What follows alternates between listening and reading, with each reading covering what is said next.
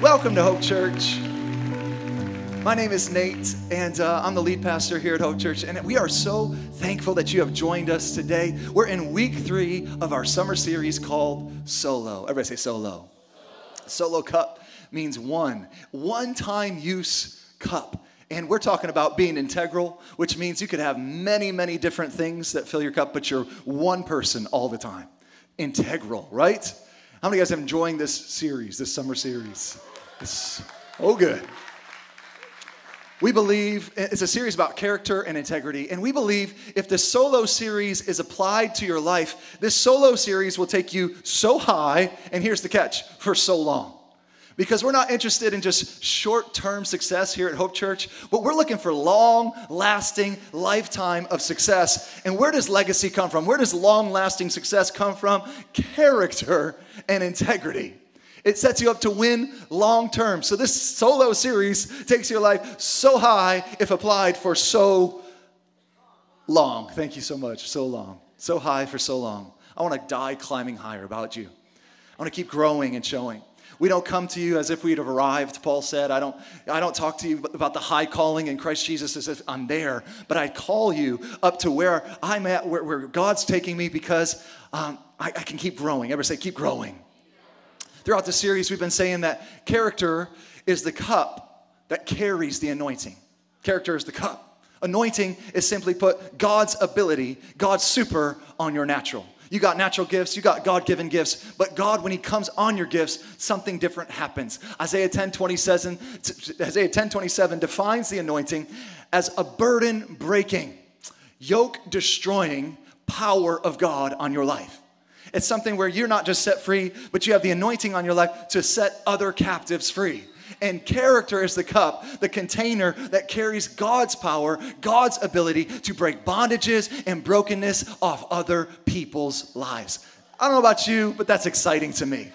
I want to carry something to my generation that helps them with more than just me helping them. I want God to liberate people through me, to me, and through me. Amen? And we're talking about the thing that character is the thing that carries the real party to the people. These Solo cups, they carry the party to the people, right? Whatever's in your cup, it gets the party to your lips, and then it starts to move your hips, depending on what you're drinking. And we've been talking about carrying the real party, long-lasting success, to the people around you. To get started today, we're going to jump right into 1 Corinthians chapter 9, starting in verse 24. 1 Corinthians 9:24. Every week we go to the Word of God. We think it's alive, it's active, and it calls us to greatness. Amen? It teaches us how to live a champion life. Paul talking, he says, do you not know that those who run in a race all run? It's deep stuff, right? Everybody runs in a race. They run.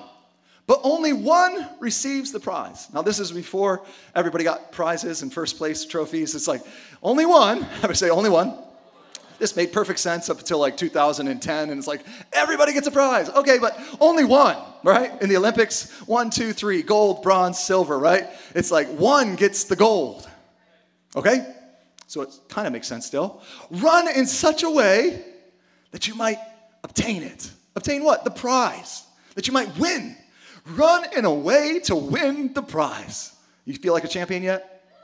That's what champions think like. I'm running not just to compete, not just to be a part, not just to like hang out. I'm running to win.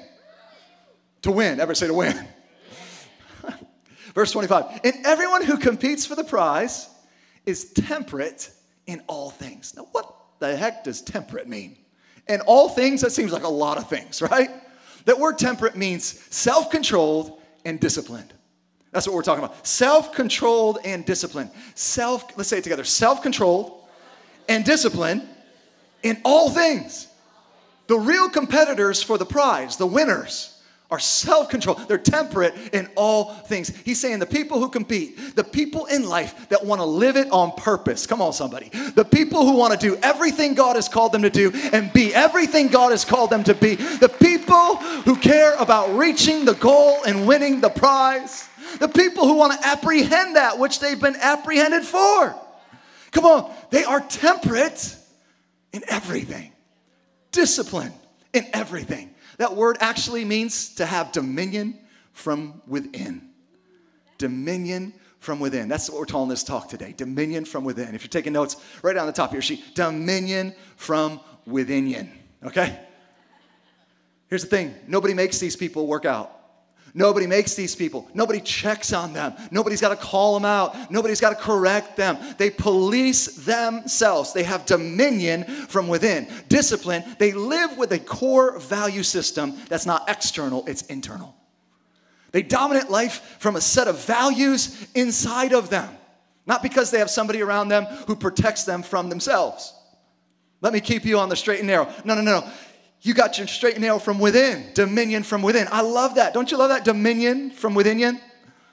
They are temperate in everything. When you sit at a table and discuss your day, do you have dominion from within with your family? When you go out with your friends and you got the solo cup in your hands, do you have dominion from within you? When you're in an argument with your spouse or an argument with a coworker, do you have dominion from within? When you are in a circle that begins to gossip and assassinate people's characters and people's reputations, do you have dominion from within? Can you remove yourself from that cesspool of negativity? Not because somebody looked at you and said, you don't need to be here. No, because something inside of you told you, I don't need to be here in this circle. Do you have dominion from within? And that core value has the ultimate say-so in your life. When you're given the opportunity to cheat, given the opportunity to cut corners, given the opportunity to deceive or fix it or just kind of make it work, when you're given the opportunity to take what is not yours, do you have something on the inside of you that will pull you back to who you really are and not just what you want to do? Because there's a difference between being and doing. And core values get to who you are, not what you do. Are you catching that? This is what fathers in the faith help pull out of you who you really are. One of the reasons I'm so thankful I have a good father on the earth, a good father in heaven, is because a father doesn't just teach you what to do. He doesn't just tell you what to do. He doesn't just show you what to do. He doesn't just teach you. He doesn't say, this is how you live life and here's a skill set so you can be successful. Nope, that's not the defining factor of a father. That's a teacher. The Bible actually says there's a lot of teachers. There's a lot of gurus. There's a lot of people, many teachers. A lot of people who can show you how to live and what to do, how to correct, learn, and grow. Coaches are everywhere, but there are not many fathers. What's the difference between a mentor, a guru, a coach, a teacher, and a father? Listen, fathers, I want you to catch this, fathers of hope. Being a father is not just someone who mentors and teaches and passes things down to your kids. A father anchors you to who you really are. A father asks really hard questions that anchor their kids to their core values. Not my core values, your core values. When I look at you, what is there inside of you? Fathers give you an identity and a security that has nothing to do with what you do in your life. Fathers give you a security and identity of who you are that has nothing to do with what you do with your life. My dad used to say, you can do anything you want to do. You can do whatever God has for you. You can do whatever he calls you to. You can do what's inside of you. But he didn't ever talk about what I'm going to do with my life. He talked about who I'm going to be wherever I go and whatever I do.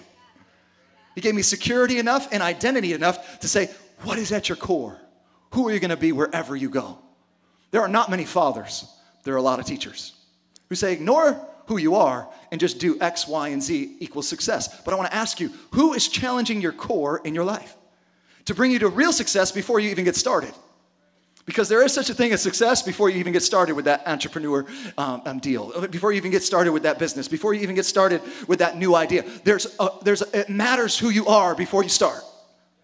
Who is helping you define your character and giving you an internal image, your imagery before dominion.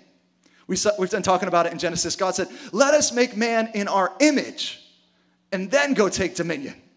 Image comes before dominion. I'm not just talking about earthly fathers. That's part of the reason why we relate to God as our Father, because he gives us our identity, our image, and then he says, go dominate. But take dominion from within you. That's part of the reason we worship God, because he's a great father. And one of his major roles is to conform us into the image of his son. We talked about this last week. One of the major roles of Christianity is be conformed. You were created to conform into the image of Christ. Be less like you and more like Jesus or Christ, the anointing. What? That's what that word means. Jesus Christ. Christ isn't Jesus' last name. Christ is anointing, the anointed one. Jesus, the anointed one. So if he's trying to conform you to the image of Christ, he's trying to conform you to the image of the anointing of who Jesus was. Image, let's say it together. Image before dominion. Because you don't take dominion from the outside. You take dominion from within. From in all ya. And your Father, he's a good Father.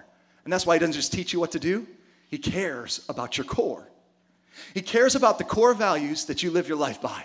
He asks you about your character. The Holy Spirit and the Father, they get in agreement together and convict and convince you to focus on your character too. Who you are, not just what you do. He cares about the way that you see yourself from within yourself, because that's how you really win in life.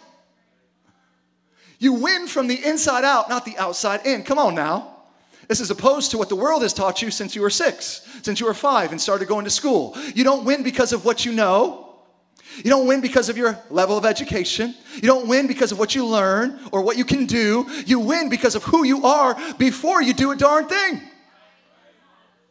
And that's what they used to teach in school, but they don't any longer. Character, values, integrity, who you really are before and besides what you really do. And you notice, that's not a part of our curriculums.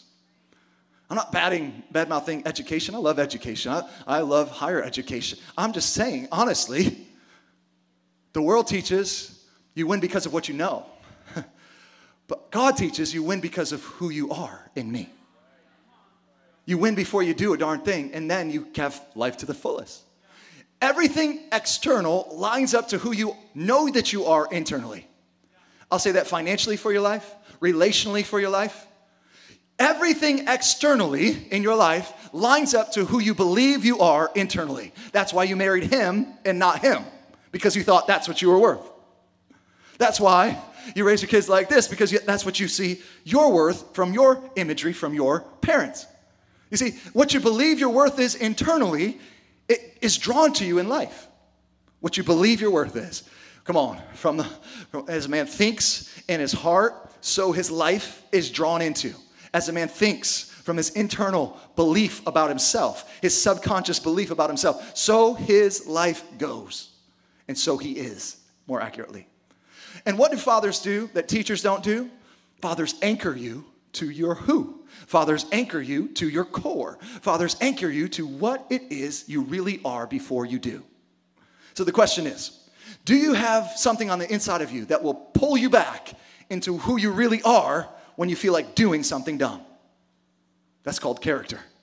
Something on the inside of you that pulls you back to who you are before you go do something dumb. If you're running in a winning way, Paul says you're temperate in all things. That's a lot of things, Paul. You're self-controlled. You're disciplined in all things. Are you temperate from your mouth, with your mouth from within? Are you temperate with your mouth from within? Are you catching me? Out of the heart, the mouth speaks. Are you temperate in all things? Or do you just say anything that comes in your head? Are you temperate with your temper from in? Or do you just act out on any feeling you have and just freak out in anger? It's dominion inside of you. Do you have dominion over your temper? Do you have dominion over your emotions? When you get emotional, do you just say anything? Or do you have dominion over your feelings? Even when I don't feel it, I have dominion over it. Do you have dominion over your passions, your flesh, your lust? Do you dominate in these areas, or does any area dominate you?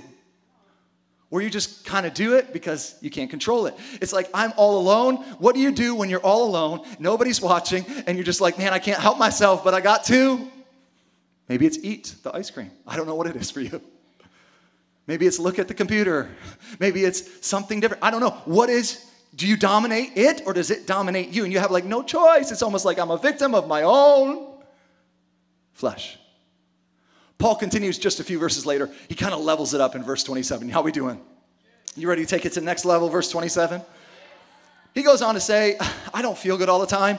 I discipline my body. Sometimes I'm extra, hungry. I discipline my body. We could do another H. Sometimes I'm really extra. I discipline my body. I tell my body what to do and bring it into subjection, lest when I preach to others, I myself should become disqualified. And again, this is not a message to preachers. This is a message to the church. And I want to tell you, I'm not a preacher. You're a preacher just as much as I'm a preacher, as much as anybody's a preacher. We all preach. And so listen like you're a preacher because you're preaching to everybody in your world. He says, I discipline my body. It means I bring my body under servitude. My body yields to my spirit, man, and it bring it into servitude. That means my body serves my spirit. He's saying, when I have an option, my mind, my will, and my emotions, or my soul, they always push. I always try to push towards my spirit man, not my flesh man. We talked about that in week 1 if you want to catch up, okay? So we all made of 3 parts, body, soul, and spirit. Your body, your flesh, it runs away from God. Your spirit runs after God. And your mind, will, and emotions are in the middle saying, what are you going to bring me into subjection to? Mind, thoughts. Am I controlling my thoughts? Will, what do you want? And emotions, how do you feel? I want to push it towards my spirit and shut the body down. I bring it into subjection. Everybody say, shut down. Shut it down. So he's saying, the people who want to live this life being everything they've been called to be and doing everything God's called them to do, he said they run the race on purpose. They know what they're fighting for. They know they're not just running to run, but they're running towards something in a winning way and temperate in all things. In other words, it doesn't matter what environment you put me in, what group of people you place around me. They have a set of values that do not change. I'm the same person all the time when everybody's looking, when new people are looking, when old people are looking. No matter what, I am always one integral solo person. Amen. So fun. Do not change. I'm unchangeable. And when they're tempted to move past those core values, those lines, the lines are stronger than the temptation. Their lines of core are stronger in their spirit than they are in their flesh. He said, I bring my body under subjection. So when I preach, he said it for a reason. So when I preach, so when I serve others, so when I use the anointing that's on my life, because I'm here to break other people free, set other people free. So when I do what I'm here to do, which is really liberate the captives, break off yokes, break off bondage. So when I preach, I'm not full of nothing or other things. I'm not disqualified. Your body is your flesh. The Bible says, he who sows to the flesh is death. So if you run with your flesh, it leads to death and destruction. But he who sows to the spirit man is life to the fullest and peace from within. Woo! I love that verse. Sow to the flesh, reap death. Sow to the spirit, reap life and peace. Dominion from within you. That's good stuff. So I'm not a rocket scientist. I'm not really the smartest person, not the sharpest tool in the shed. But I sow to my spirit as often and as hard as I can because I want life and peace. How about you? And I know my flesh leads me down death, destruction path. It just stinks. Stinking thinking, stinking feeling, stinking mind, will, emotions. Stinking will. Stinking death. I want to produce productive things. How about you? If we sow to the body, something's going to start dying and deteriorating, even if it feels good. The Bible says it's fun for a season, and then it leads to destruction. Temperate in all things, sowing to the spirit man. Are you tracking? Can I just ask you today, what do you spend your time sowing into? Are you thinking about the world going to hell in a handbasket and all the ways you can protect yourself from it? Or do you spend your time thinking about the kingdom of heaven, who Jesus is and what he has for your life, and how you can make a difference and be salt and light in the world while you're still here? Doom and gloom or destiny and glory? I love that. I think about my destiny. I think about bringing God glory. Herein is your Father glorified, that you bear much. Are you doom and gloom or destiny and glory? What do you spend your time sowed into? I sow into my destiny. I sow into the glory of God. What do you spend all your time thinking about? Did you know that every thought is a seed that you don't want to germinate? Where are my guns? Where are my bunkers? Where are my buddies? Do you really want that to germinate in your life? I'm not bashing you. I'm just asking. If you spend all your time thinking about it, you're going to get what you go for. I want to spend my time thinking about how can I reach somebody and set some captives free? How can I help somebody be liberated from within? I'd ask you, who do you spend all your time thinking about? Now, naturally, the right answer is me. That's who I always spend my time thinking about. It's so easy for me to think of me. Maybe you're more Christian than me, but I always spend my time thinking about me. What do you spend who Do you spend all your time thinking about other people or yourself? I mean, one leads to life, one leads to a spiral that's never happy. Are you catching me?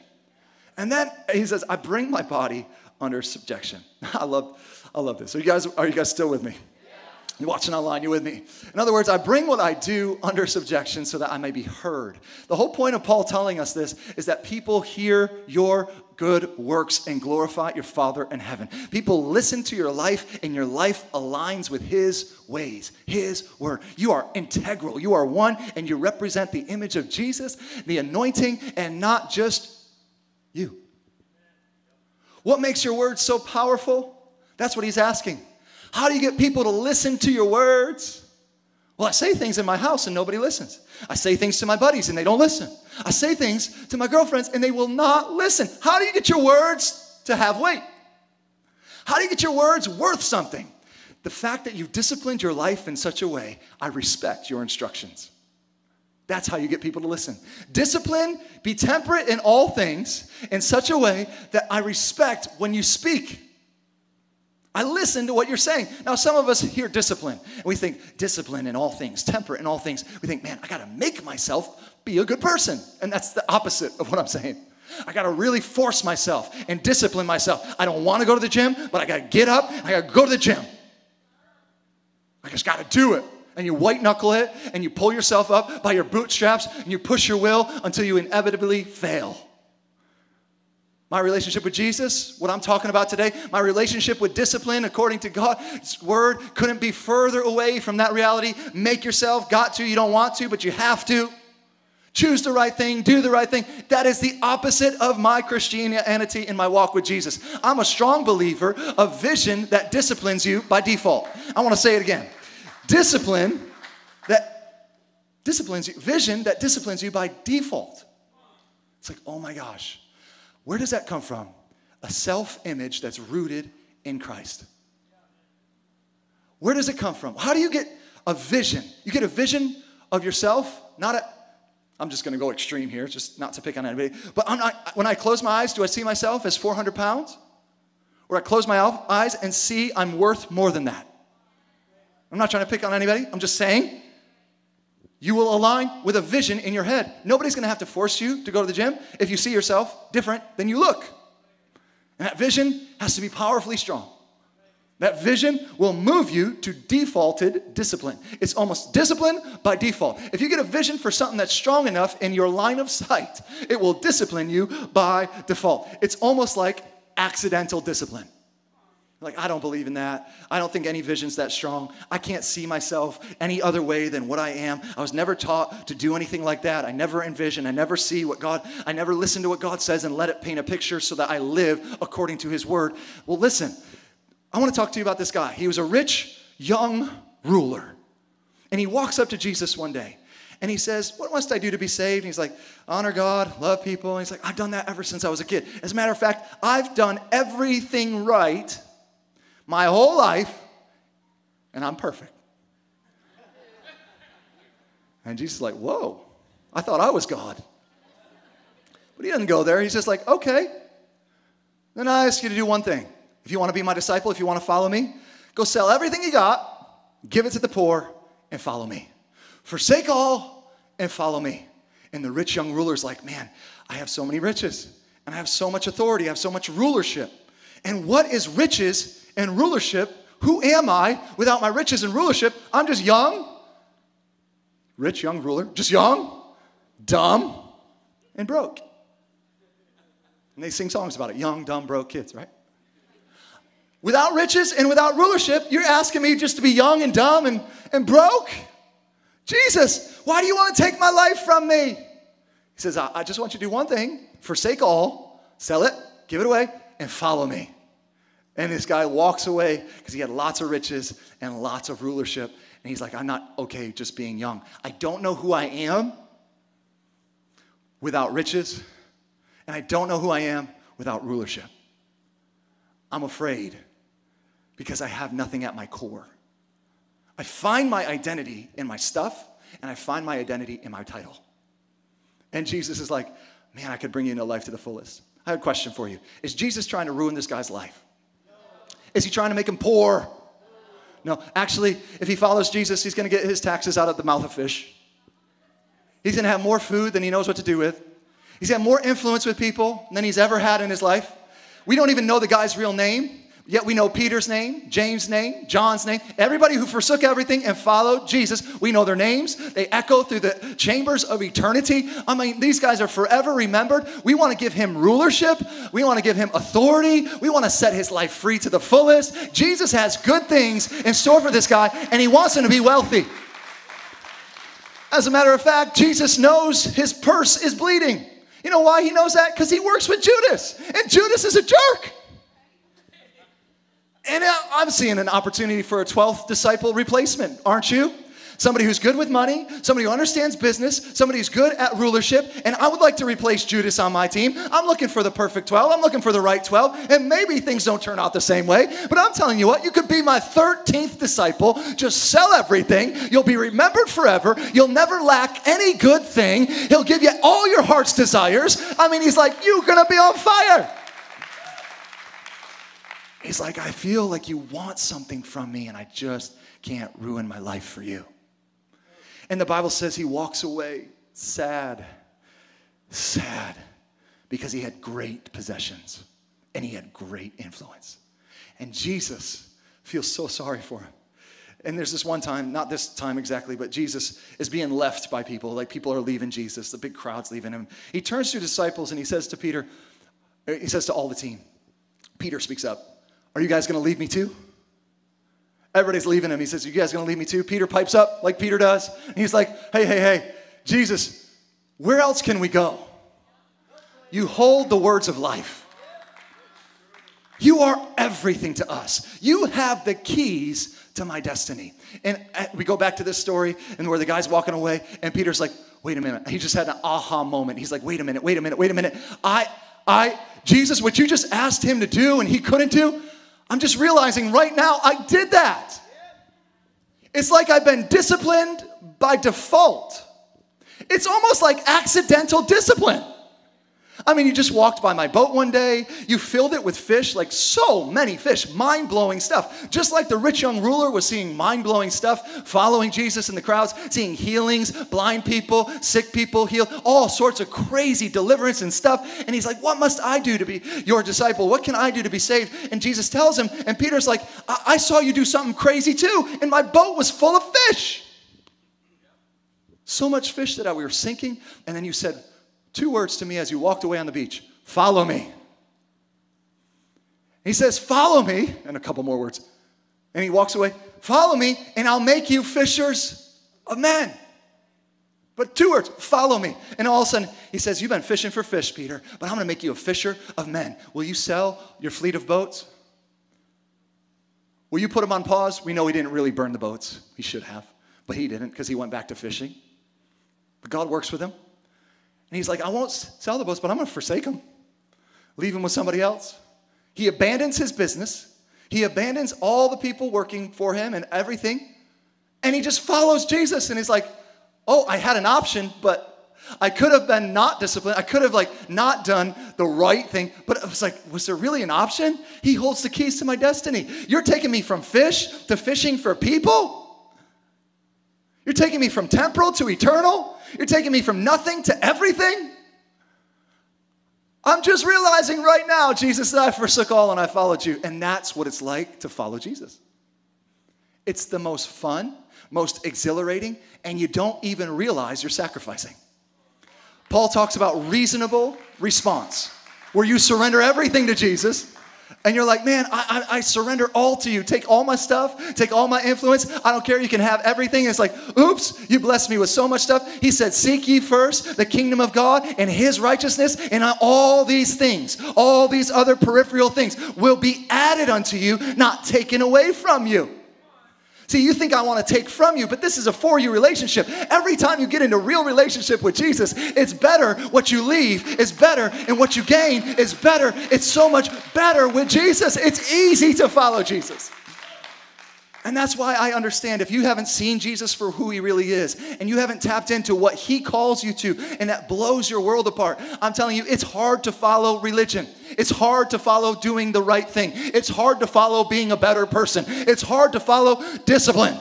But it's easy to follow Jesus. It's like when you turn your eyes on Jesus, all this stuff grows strangely dim. It's like, oh, what am I leaving behind? What was there back there? All I am doing is fixing my eyes on Jesus. And when I see Jesus, I see my future. I see possibility. I see everything, and I'm leaving nothing. And yet, everybody says it's everything. You did what to serve Jesus? Have you seen him yet? You did what to serve Jesus? Have you ever seen what he can do with your life? Surrender to him? You think you're losing? You cannot lose when you surrender to Jesus. You get more than what you gave to him every single time. You cannot lose with Jesus. You cannot outgive God, they say, in a spiritual way. You cannot outdo God. If you surrender to Jesus, you get more than you gave. Every time. Every time. Without a doubt. Every single time. I am not lying to you. Ask Peter. Following Jesus is so easy, but it was so hard for the rich young ruler because he couldn't see the value and fix his eyes. He didn't see it. He was in the same church, in the same meeting, couldn't see what Peter saw. And that's sad. I want everybody to get the revelation of the knowledge of Jesus Christ. You experience God. You discover your hope in Jesus, that hope that changes your life. Your life will never be the same. And the sad part is, people think they're doing it. People could be all around it and standing in the same meeting with Jesus and not be able to let go. Don't be rich, young ruler. See him for who he is. Take the value. Trust him. Say, if he's really worth that, you'll sell the whole field. Give everything you got. And you'll sell all you got, and you'll buy the field for that one treasure. That's what the Bible's talking about. This isn't just nice poetry, nice lyrical stuff in the Bible. It's like a man who went out, and he sold everything he had to go buy the field. Everybody else saw dirt, and he saw diamonds. That's what the Bible's talking about. What do you see when you see Jesus? I see high value on him and high value placed on me. I'm so magnetically attracted to Jesus. And he's easy to run with, easy to follow. Are you catching me? I want to tell you this because so many commands from God seem forced and from you. Go sell all, give it to the poor, and follow me. What are you forcing me to do? What do you want from me? But upon further review, God is actually offering you a life to the fullest. He's offering you blessings and promises. Life to the fullest. I want you to hear another one. Ephesians 6:1. Children, obey your parents, as in the Lord, for this is right. It's the right thing to do. Children, obey your parents. Adults, it doesn't say it, but it means it. Honor your father and your mother. It seems forced, but wait a minute. Even when you don't see it, everything God says is just like this. Verse 2, which is the first commandment with a promise. Verse 3, that it might be well with you and that you might live long. See, everybody sees Jesus one of two ways, from you or for you. And I'm like, man, he wants me to have a favored life. He wants me to have a well life. He wants me to enjoy a long life. He wants me to have a legacy that's worth something. He wants me to build something that's long-term success. At first glance, it seems like he's kind of hard. He's asking like a hard ask, like, hard ask. It's a hard ask from God, okay? I know what you thought I said, but it's hard ask. It's like, man, sell everything and follow you? Honor your not so honorable parents? Do you know my parents? But he's looking to set you free. And he's looking to bring you into life to the fullest. So verse 1 again, children, obey your parents as in the Lord, for this is right. It's right, but it's not like do it because it's right. Honor your father and mother. Wait a minute. There's a difference there. I want you to catch it. He says, obey your parents. Honor your father and mother. Well, why didn't he just say honor your parents? Because there's a difference. He said, obey your parents, honor your father and mother. They're your father and mother for life. They're your parents for a season. Father and mother are something that doesn't change. Parenting is seasonal. Adults struggle with this all the time. How do I obey my parents? Well, they're not your parents anymore. You're a grown man. They're your father and your mother, and there's a difference. Is everybody with me? Parenting is seasonal. If you have adult kids, you are no longer a parent. Oh, I don't know who I am without my kids. You're not a parent, that's for sure. You're a mother and a father. You're an influencer. You're a wisdom giver. But you're not a parent. Don't try to parent adult people. Parenting is for a season. They obey you for a season, and then they honor you for life. Parenting is a role that your mother and father had for a season of your life. And you might not like what kind of parents they were, and rightly so. They may have done terrible things to you or terrible things to your sisters and brothers, but you still get to honor them because they were your father and your mother. Honor is always commanded to be given to life sources. Your father and your mother are to be honored, not because they were great parents. They may have been pitiful parents, but you honor your father and mother based on a decision you make, not what they deserve. Honor is always about a decision I make, not about what people deserve. Why? Because they were God's source of life to you. And we are to honor life sources. And without them, you would not be here. P.S. Even if you don't know your father, even if your father was in a jar, even if you never met your father, you were hurt by your father, hurt by your mother, you can still honor them. Honor them. The Bible gives us a heads up. Honor God. Why? Because he's a life source. He's the author of life. He's the author and the finisher of life. He is the one. Without him, we do not exist. I don't believe that. Well, he's the author, okay?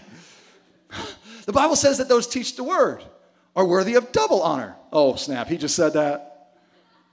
No, I'm saying what the Bible says. This is not about me. I'm just trying to tell you. Those who preach the word are worthy of double honor. Why? Because right now I'm a source of life. This word is spirit, and this word is life. And I'm bringing it to you with everything I got and everything in the Bible. The Bible says, honor every life giver. God demands that we honor life-giving things. That's why we choose to be a church that speaks words of life only. We want to honor people. Why? Because life givers demand honor. It's a principle that God follows, and he will honor you if you honor life givers in your life. Verse 4, here it is. Are you catching it? And you fathers. So children, obey your parents, right? Honor your father and mother. There's a difference. Verse 4, and you fathers, listen loud, fathers of hope.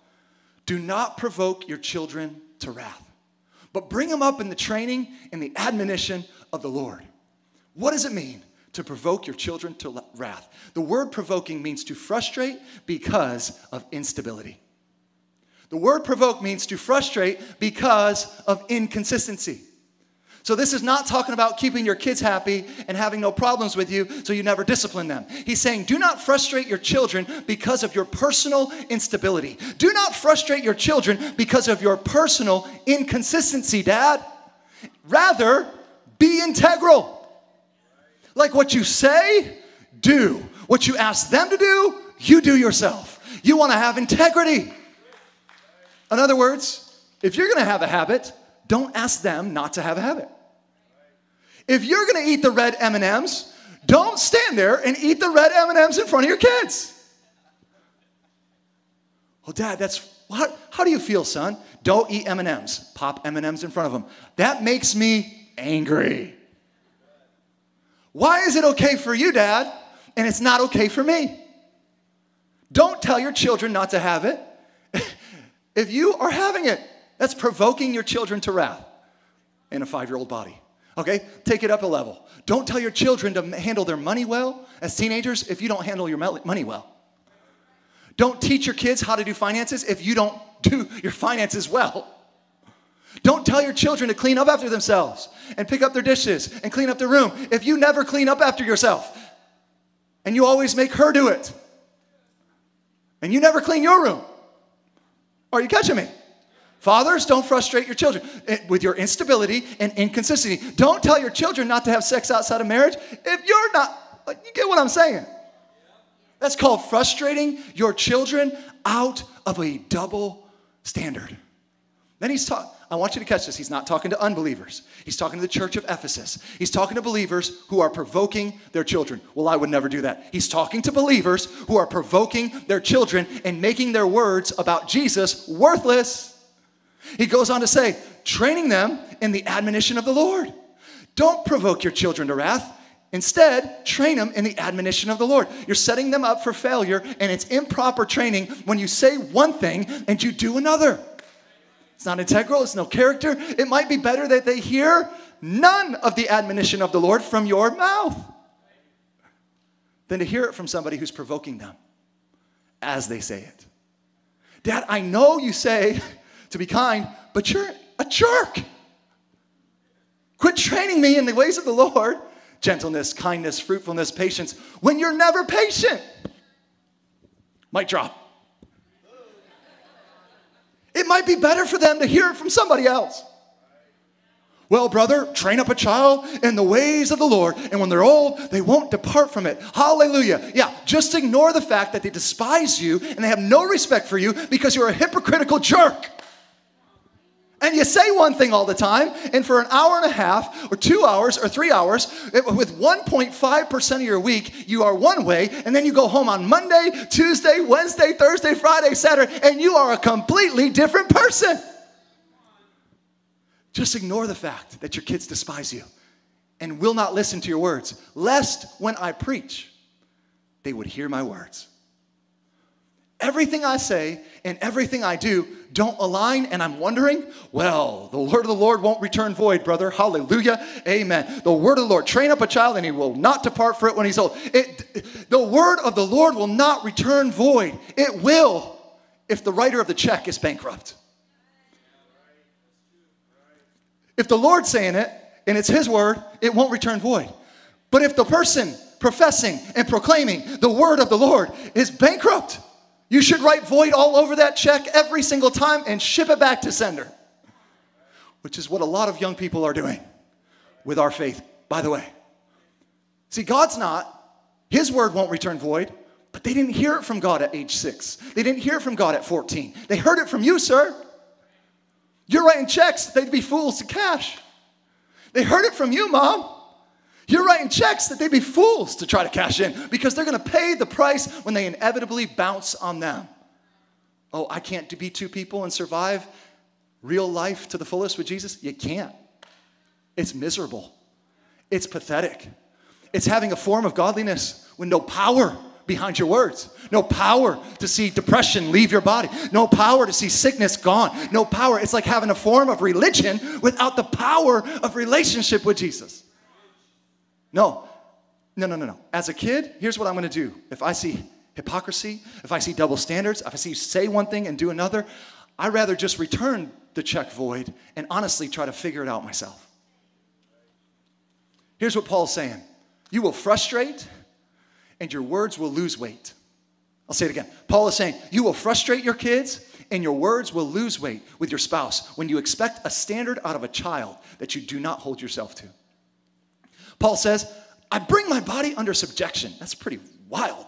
So that when I preach, I'm not disqualified. Character is doing what you say.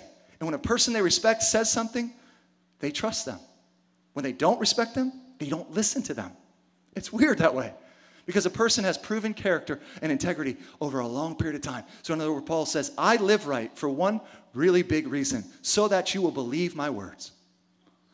I live right so when I go to pour this yoke breaking, bondage breaking, supposed anointing of Christ, it actually does something. I live what I say, so my words matter. I'm faithful to your mom. Why? So you can believe my words. I'm the same person at home as I am at work, as I am at church. Why? So you can believe my words. I'm the same person behind the scenes, behind closed door. I'm a work in progress for sure. I'm growing and I'm showing I'm not perfect, and I apologize for every place I'm not perfect or integral, but I'm consistently building my character and growing in integrity. Why? Lest I preach to you, son, I'm not disqualified. Lest I preach to my 9 to 5, I'm not disqualified. Lest I preach to my spouse, I'm not disqualified. Where I talk to my spouse and she actually says, you're really growing, honey. Paul said, I bring my body, my flesh under subjection. I make it temperate. I have dominion from within. I value system that does not change. And therefore, when I speak, my kids listen. And my coworkers trust me. And my spouse believes me and they trust me. And I don't have to let people down that are around me. My team knows I mean what I say. I love that. Let's read it one more time as a church. And I also want you to say, think wherever it is that you preach somewhere. We're all preaching something to someone. Ask yourself, does my audience believe me? Let's read it together. 1 Corinthians 9:27. Let's read with Paul. But I discipline my flesh, and I bring it under subjection, lest when I have preached to my others, my sphere of influence, I myself should not become disqualified. He says, I don't let my flesh do whatever it wants to do, and then get on my soapbox in my sphere of influence and tell people around me how to live their lives. Right? How to live. So I choose integrity in private, so when I preach in public, the people I'm influencing, they know that I'm buying what I'm selling. Whatever you're preaching, whatever you're selling, any product, any person, any lifestyle, any value you have to offer anybody, I want people who preach it to do everything in their power to pursue it and to live it. Why? Because if it doesn't work for you, why are you trying to sell it to me? If you don't sleep with the pillow, why are you trying to sell the pillow to me? If you don't work it, why are you trying to make me work it? Everybody influences somebody. Do you exacerbate people around you? Do you frustrate your own family? Do you frustrate people around you because of inconsistency and instability? Or have you decided, I'm going to build my character cup and have integrity? I resolve in my spirit to say, yes, yes, I will build. You might be thinking, man, I've blown it. You're in the right place today. You might be thinking, nobody in my world believes in me. She won't listen. He won't listen. They won't listen. Nobody believes me anymore. I'm not even respected in my own home. I have blown it. They hate how I screwed them over at work 5 years ago because I was in need of something and I switched accounts and I did this and nobody trusts me at work. You know, I can't rebuild character after all the ways I've blown trust and ruined my reputation. I'm telling you, you're in the right place today. This is where you're supposed to be. You can say, that's impossible. You know what a loser I am? It seems so overwhelming. Where do I even start? You know who else could say that's impossible? David could say that. He murdered one of his best soldiers, one of his best teammates. He stole his best teammate's wife. All right, did you murder anybody lately? And then steal their wife? Why is your impossibility bigger? Well, you're not supposed to compare sin. Okay. We're not comparing sin. Have you murdered anybody? Ask Paul, the murderer of Christians, to the church. What's in your rearview mirror where you blowing trust with people? How am I supposed to listen to Paul? Paul, you killed my sister and my cousin Louie. You threw stones at them until they stopped moving. I'm supposed to trust you? Lest when I preach.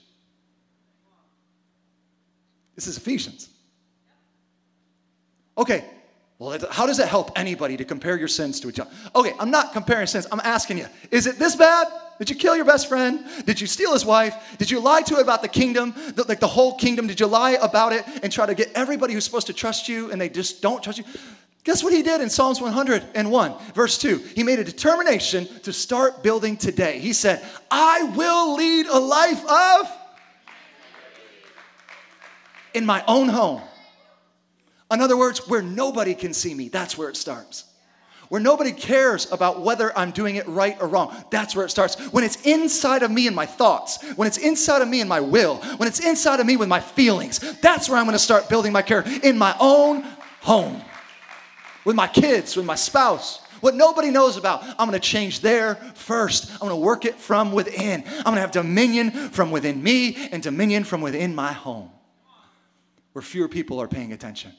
So I'm not doing it so everybody sees how nice of a person I'm becoming. So nobody sees it. Or just the people that it matters most with. I'm going to build my character. I refuse, he says, to look at anything vile or vulgar. Verse 3, he said, I'm not going to have crooked dealings anymore. You know, like kind of like send my friend out to the front lines, have all the army see the generals pull back and him die. I'm not going to do that anymore. That's kind of disgusting. I'm not going to be involved with deals that are shady or unethical. David wasn't perfect, but he made up in his mind he was going to walk in integrity, starting in his own home, starting in his private life. He goes on, I will reject perverse ideas and stay away from evil. I will not tolerate people who slander their neighbors. I reject conceit and pride. I'm not going to hang out with people who make fun of other people. I'm not going to make out with people who are always negative about other people. I will search for faithful people to be my friends. Keep reading 101 and you'll find these verses. They're there.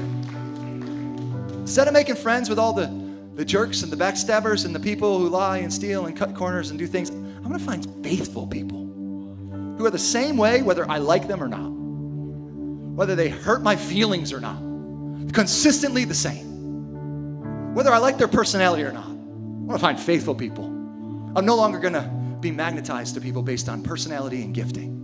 I'm gonna look for fruit that remains. He made a determination. He said, I'm not gonna be better than anybody else, but I'm gonna build my character.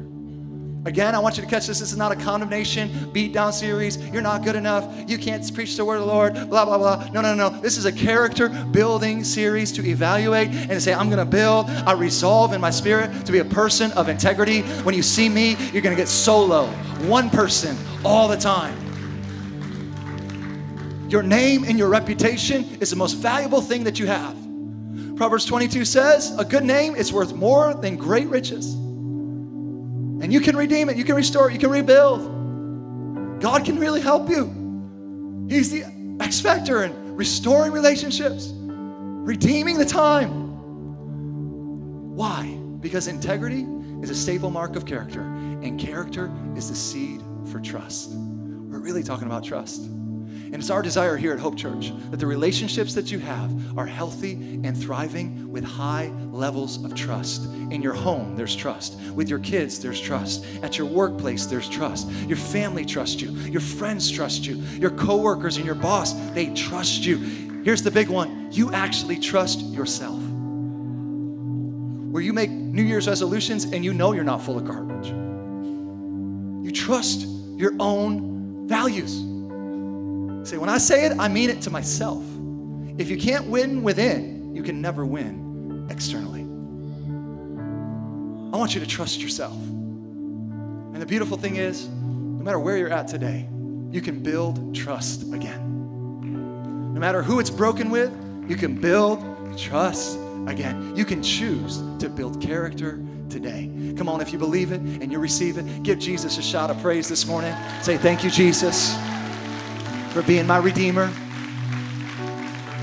Come on, if you believe and you receive it, give Jesus a shout of praise today. I'm looking. Come on. I'm going to build. I'm going to determine. I'm going to resolve. Let's go.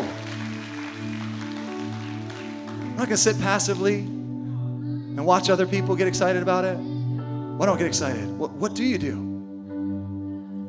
I just build it. I let my life speak. Let your words speak too, and let them align. Words and life align. That's integrity.